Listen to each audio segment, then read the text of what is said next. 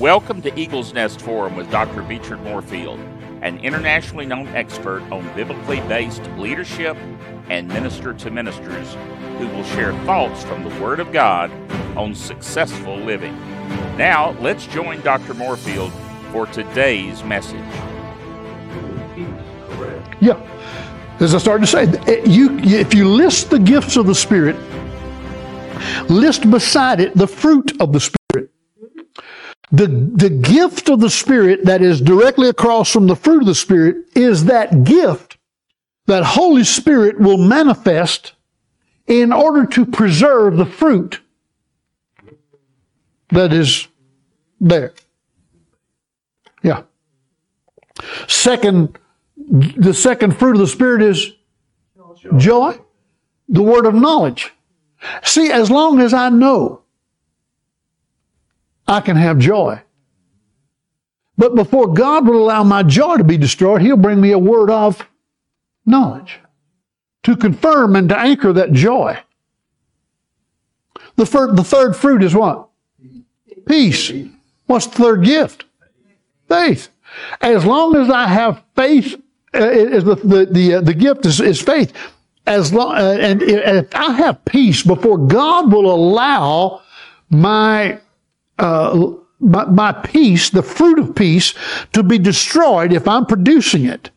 Before God will allow that to be destroyed, He will bring or manifest in my life somehow the gift of faith in order to sustain peace. Am I making sense? It follows true all the way down to the gift of working of miracles.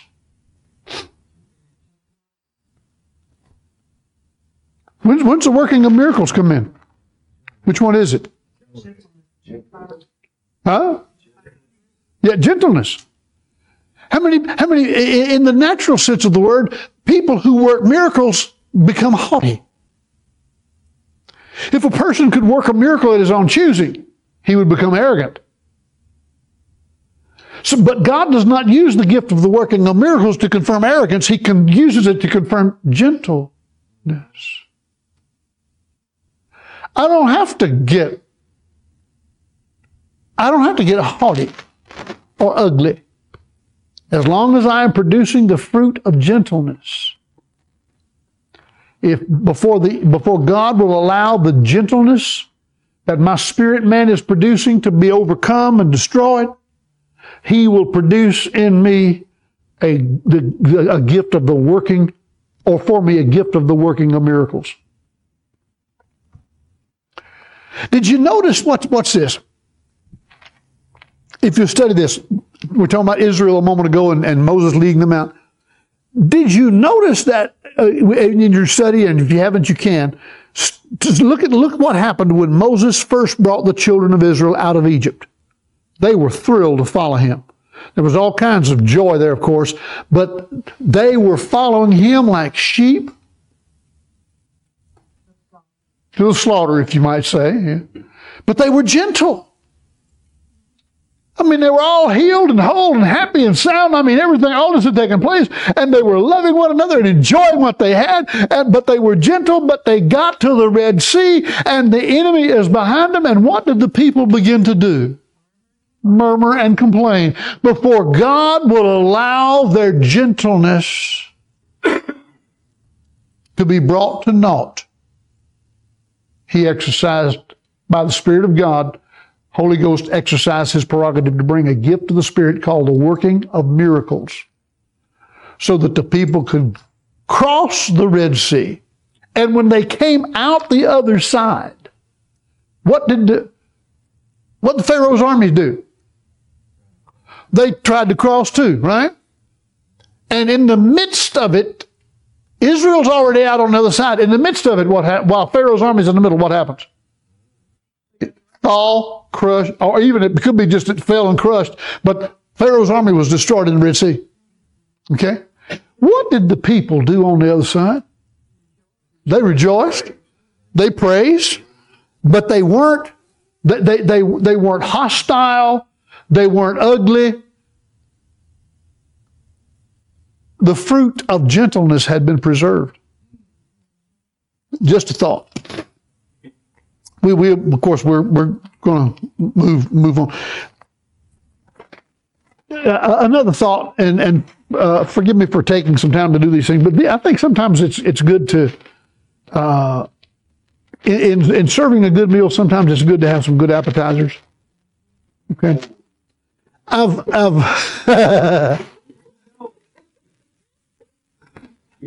I try to serve a good meal when I preach and teach the Word of God, but think of I've been thinking of this for a number of days. In Mark 13:10,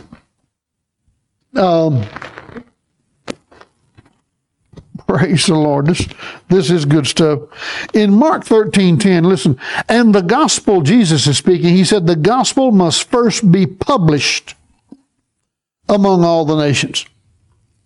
Then, in Acts 13:49, it says, and the word of the Lord was published throughout all the region. You see that? The word published? What's it mean to publish something?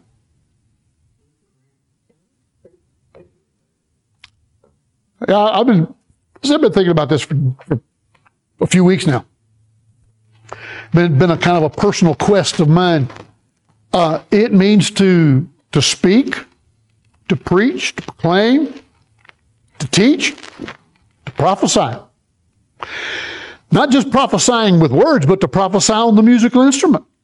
Because prophecy edifies, exhorts, and comforts the body of Christ, no matter how it comes. True prophecy. How about writing? All right, so we're talking about all these methods of publishing the gospel. Well, Jesus said the gospel must be published in all nations. And then in Acts 13:49, we read that in that region, at least, the gospel was published in that region. So I've begun altering my prayer somewhat. Instead of just asking God to open doors of ministry, I've asked God to open doors of ministry where the gospel may be published. I've gotten very specific in that. There are things that can happen in your life as you are walking in a place that's pleasing to God that cannot happen otherwise. I hope that made sense.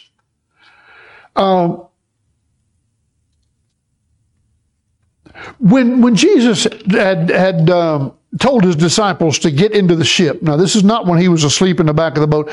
He told his disciples to get in the ship and go to the other side. And then he sent the multitudes away. What did Jesus do then? The Bible says he went up into the mountain alone to pray. Then the disciples, what were they supposed to do? Go to the other side. But in the middle of the Sea of Galilee, about 2.5 miles from shore, and that's a pretty long swim, but in the middle of the Sea of Galilee, a storm arose. And they weren't making any headway. They were just trapped in that storm. No matter how hard they labored and toiled, they weren't getting anywhere. Big storm like that, you can't run with sails. It'll tip the boat over, and you've got to run with oars and whatever else you have to try to get the boat through it. They weren't going anywhere. So in the fourth watch of the night, Jesus did what? Came walking to them on the water. Now, when they saw him, they thought he was a spook. Yeah, the Bible says they thought he was a ghost or a spirit. You know, the same word, ghost. And so they cried out with fear. And Peter had enough sense to cry out, Lord, if it's you. Well, first of all, when they cried out in fear, he cried out back to them, don't be afraid, it is I. Right?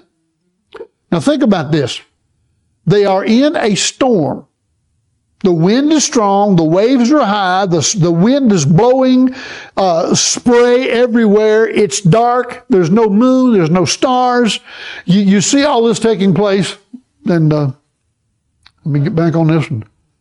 Yes, still, okay. But all that's taking place, and they cannot see him clearly. So he is some distance from the boat. Are you with me? And he said, don't fear, it's I. And then Peter said, Lord, if it's you, what? Bid me come to you. And Jesus preached one of his longest sermons in history that night, right? I said one word, come. And on the power of one word, come, Peter got down out of the boat and walked to Jesus on the water. Every time I read that, that's something to think about. He walked to Jesus on the water. And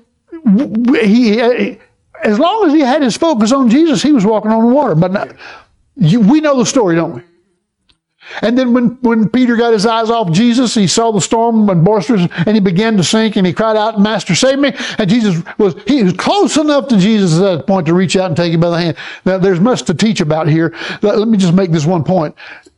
Guard yourself when you're really close to Jesus, because that's the time you may feel confident enough to get your eyes off of him. Okay? When you know you're safest is when you'll make sometimes your biggest mistake.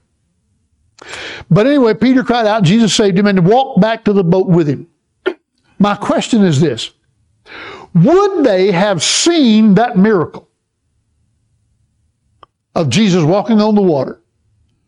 Would Peter have been engaged in that miracle, walking on the water himself, going back to the boat with Jesus, if they had not obeyed what he said?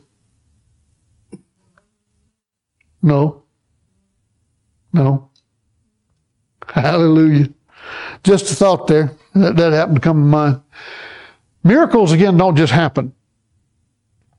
How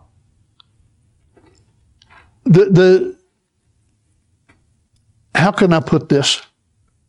I believe with all that is in me, according to the Scriptures, that if we are walking in obedience to the Word of God, and we get to a point where we can go no further, expect a miracle. Expect it. Because if you're doing what God said, and you get to the place where you cannot go any further, and you don't give up, you continue to strive, expect a miracle. If you have not yet gone as far as you can go, keep going. And whatever you do, don't quit. Don't quit. When you get tired, you may have to rest a little bit, but don't quit.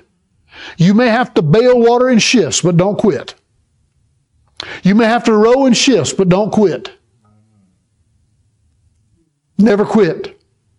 Because if you ever come to that place where you can go no further in what God has told you to do, expect a miracle. A real, verifiable, New Testament miracle of God. Amen? Amen? Amen. But in the publishing of the Word, we have to be diligent. So again, I think it would behoove every believer. To correspond with Dr. Moorefield, you may contact him on his website at eaglesnestforum.com or join him on Facebook at facebook.com/Eagles Nest Forum. And be sure to subscribe to the Eagles Nest Forum YouTube page at youtube.com/@Eagles Nest Forum. Join us again next time for another inspiring message by Dr. Beechard Moorefield.